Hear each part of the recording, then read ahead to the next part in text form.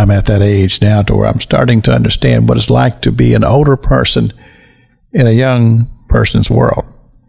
And it's kind of a joke we make a lot of times about the whole computer age. And most of us say, well, we'll let the grandkids show us how to do it. And that's really true, are the children. And that's the way it is in my life. I need something done on a computer.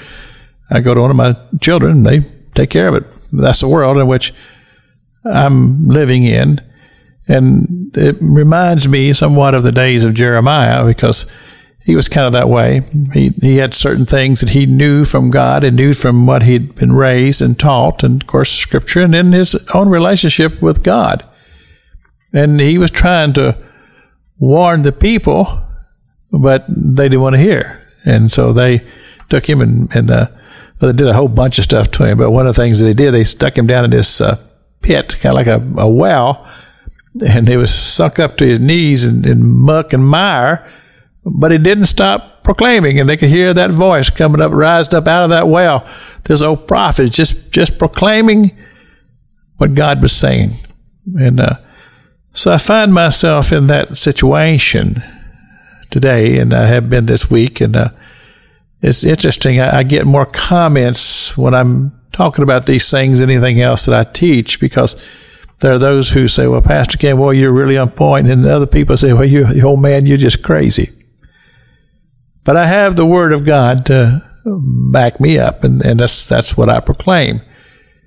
And as we get into these scriptures, like the 13th chapter of Mark, where Jesus is just telling his disciples, he said, look, you admire these buildings, the temple and things like that. He said, the thing is, there's going to come a time when there will not be one stone left upon another.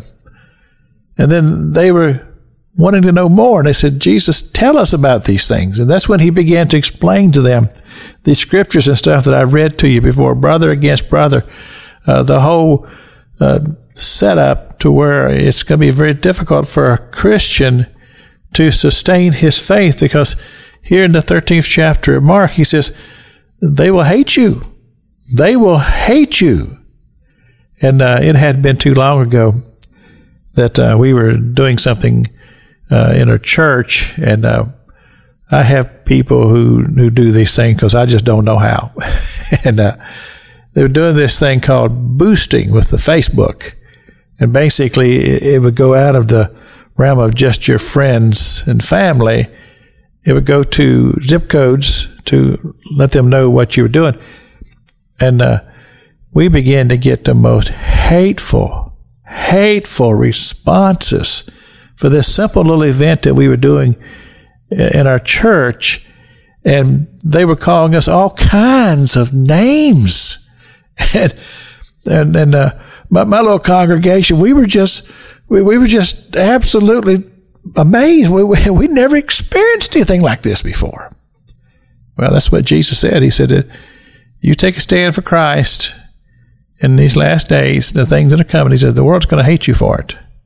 And so then that makes you to have to answer the question is how determined I am to walk my faith out and to live in my faith in the midst of all of the opposition and all the things that are coming against us.